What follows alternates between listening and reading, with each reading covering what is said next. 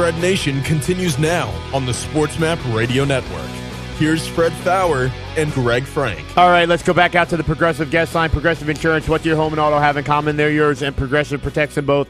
Bundle today at Progressive.com. We bring on our college football buddy every Wednesday, Taylor McHargue from Gallery Sports, and the ESPN Plus color commentator, kind enough to join us again on another Hump Day Wednesday. Taylor, thanks a lot for your time. How you doing? Good, guys. How are y'all doing? Yeah, doing pretty well. And let's just jump right into the playoff talk with the committee putting its first rankings release out yesterday. And obviously a lot of conversation about TCU at number 7. And you look at those big brands in Clemson and Michigan at numbers 4 and 5, and Alabama obviously at 6. So I think it's easy to see why the conversation immediately shifts to, is there a name brand bias with these rankings, right? I think there certainly is with Clemson. I think, to me, out of everything in that in the first rankings, Clemson absolutely does not deserve to be in the top 4 right now. Just given the struggles that they've had against a couple teams, specifically, I think about DJ's struggles against Syracuse recently, and their quarterback being benched. Behind them, I would have had Michigan ahead of them, and I certainly would have had TCU ahead of Clemson. The good news for TCU is it's really simple. If they win out as an undefeated Big 12 champion, they're going to get in the college football playoff. If they don't, the Big 12 is likely left out again. And it's setting up yet again for a season where, especially if it's Alabama that were to run the table from here on out, you likely end up with 2 SEC teams in the college football playoff. Now, there's some scenarios where that might not happen. The easiest would be that the winner of Georgia-Tennessee is a blowout win. Then that team, if they were to beat Alabama then has 2 losses, then you may just end up with 1 SEC team. But for TCU and for Big 12 fans, very simple right now. Don't worry about it. You're 7 right now. If they continue to win, they'll continue to climb. Taylor, one of the things that I find interesting that they do with these rankings is kind of what they do at the bottom, so that you can kind of justify that, oh, they've got wins over top 25 teams, and that's something they talked about yesterday.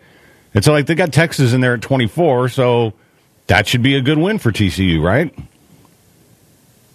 Well, you're exactly right, and it's all the way up. You're talking about the bottom, but even LSU. Yeah. That shocked me that LSU comes in at 10, where all of a sudden, I don't want to go full 10-hat conspiracy theory on you already, but now we have SEC primetime, LSU and Alabama, 2 top 10 teams. Where is LSU the number 10 team in the country? Probably not.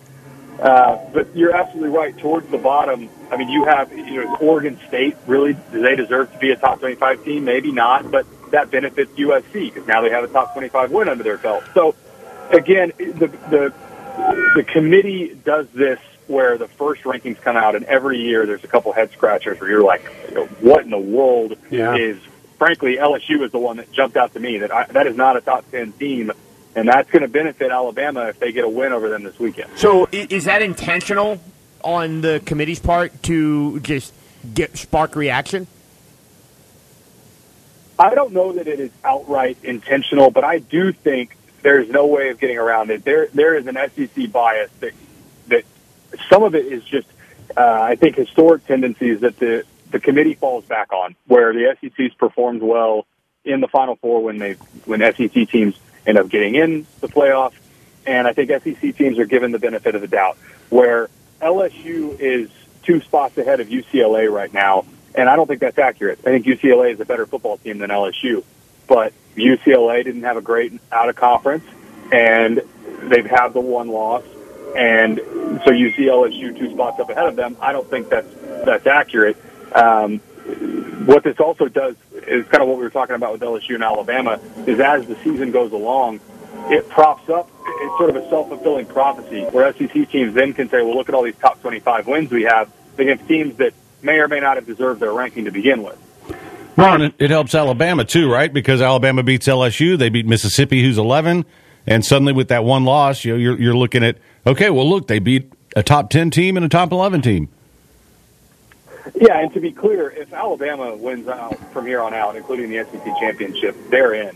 And so then you're looking at, that is the easiest scenario where two SEC teams get in, where if Tennessee or Georgia arrives at the SEC championship undefeated, they lose close to Alabama. Almost certainly, both of those teams get in. And you could even make a case, if Clemson struggles down the stretch, if you really want to see people's heads spin, there is a world where if Clemson struggles down the stretch and they win an ugly game close in the ACC championship, even if they're undefeated, it would not be out of the realm of possibility that the loser of the SEC championship still goes in over that Clemson team.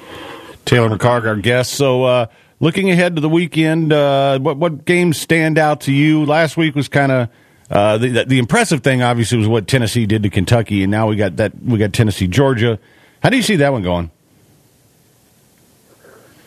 It's a fascinating game to me because this will be another test for Tennessee to see, does that offense travel, and what do they look like on the road. The SEC, the slate this weekend is phenomenal. Between LSU and Alabama, and then also Tennessee going to Georgia. Tennessee is the more talented team, and they have played consistently at a high level for a longer period of time than Georgia has this season. You think back to the middle of the season when Georgia had really the game that I think about is when they went on the road to Missouri and really should have lost that game. That hasn't really happened in Tennessee's schedule. They've looked strong week in and week out. I like Tennessee in this game. Would not shock me, though, if Georgia wins this close and Georgia turns this into a rock fight and just tries to limit possession for Tennessee. One of the things that impressed me last week was Tennessee's offensive line kind of manhandled a good Kentucky defense. Obviously, Georgia's a different animal, but that's got to bear. I mean, that's got to be bode well for them, right? Tennessee's run defense, I think, has been impressive. The only times somebody's gotten them, so to speak, is if you have some consistency throwing the football, which we know Georgia, specifically with the tight end position, they could stretch the field a little bit and create some challenges, but it's not a remarkably explosive pass offense for Georgia. I think Tennessee, it's a better defense than people are giving them credit for. And part of it is that defense is on the field a lot because Tennessee goes down and scores in 45 seconds, and then your defense is back on the field. LSU and Alabama, I think that is more interesting than maybe people are giving LSU credit for because they have been a different team at home than on the road. And their win over Ole Miss was a couple of weeks ago was really impressive to me. Alabama's a better team than Ole Miss is. But how LSU won that game and that they gave up the big lead early, and then I think it was a 42-3 run. I thought that was one of the more impressive wins across all of college football this season. Taylor, just one last thing for me on the playoff and kind of where we're headed here.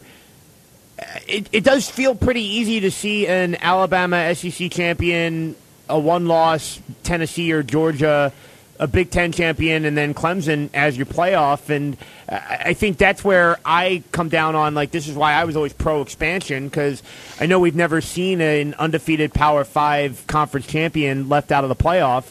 But don't you think that's a real possibility for TCU here?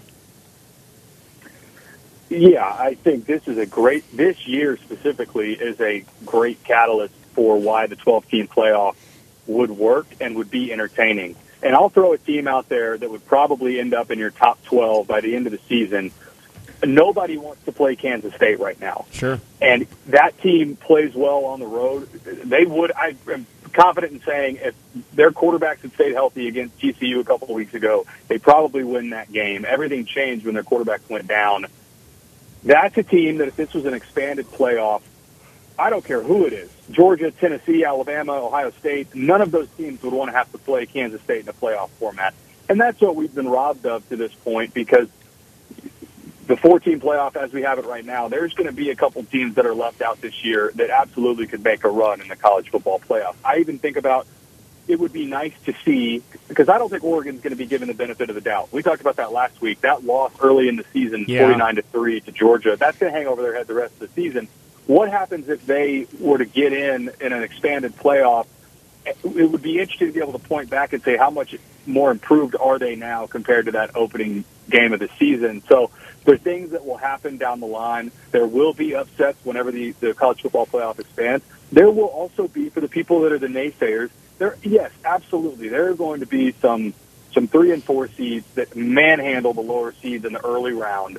But there is also going to be some upsets. Somebody's going to get hot late in the year, and they're going to go on the road to a place like an Alabama or an Ohio State and get a win. That the entertainment value of that, we just don't have that right now, and I think it is going to be good for the sport and good for college football in general whenever the expansion happens. Taylor, I want to switch gears and talk about something that happened earlier in the week in college football, and that's the dismissal of Brian Harsin. Why do you think it didn't work out for him at Auburn? And, who's your short list of candidates for what looks like the best job in the Power 5 right now that's open? Yeah, at a higher level, this felt to me similar to what Matt Wells at Texas Tech felt like, where from day one, and I don't have some inside track on Auburn, but just as a fan of the sport and paying attention to the sport, didn't it feel like you didn't get it? It didn't fit into your Deep South SEC. I mean, he came from Boise State, and the culture fit from the very beginning. I mean, you had rumors of boosters trying to get him out of his contract halfway through his first season. They didn't like the staff he put together. I mean, it was a laundry list of things. And then you have the offseason speculation about all sorts of off-the-field stuff, whether or not it even happened. So from the very beginning, I felt like it had gone sour and the marriage was not going to pan out.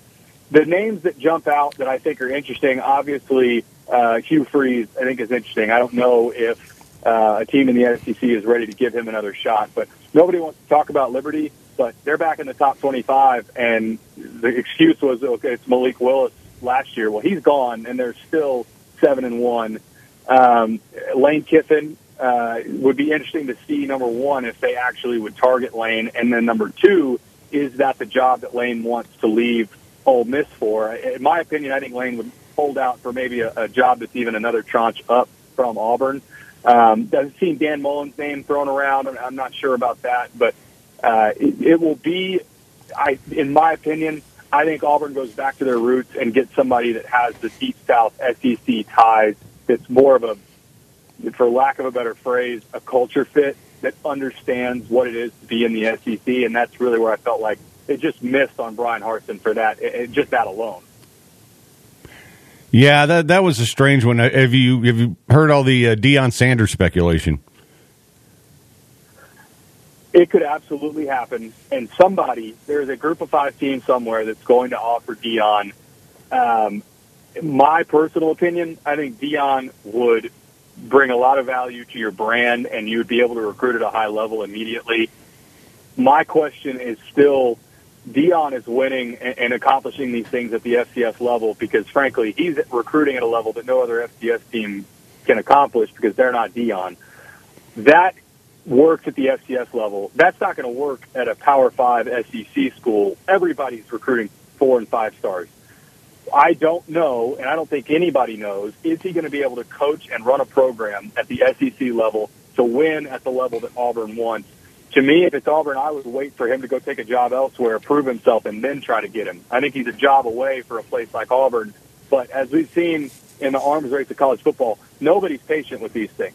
Right. If the Auburn boosters get on board with this, they're going to go get him and pay a boatload of money. And to hell with we'll get him after the next job. They're going to want him right now if they sell themselves on it.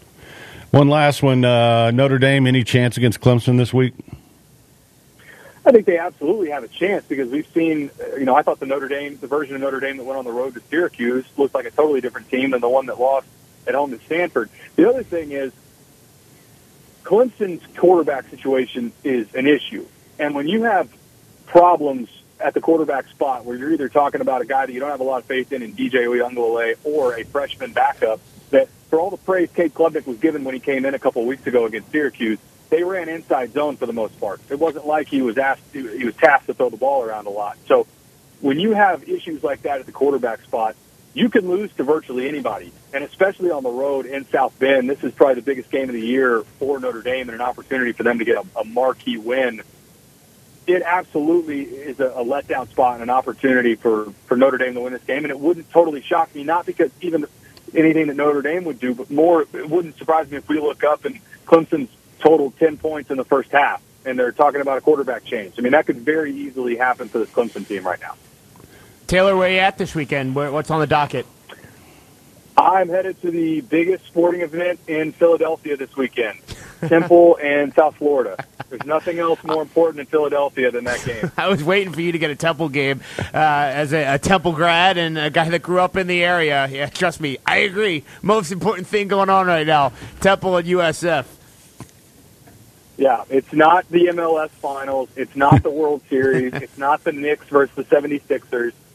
It's South Florida coming to play Temple. One of these teams is going to get their first conference win of the season.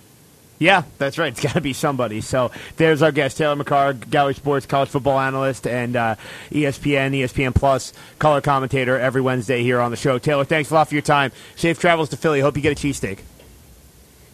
Awesome. Thanks, guys. All right. We'll take a timeout, and we'll come back and carry on after this. It's a Wednesday afternoon. Fred Nation, Sports Map Radio.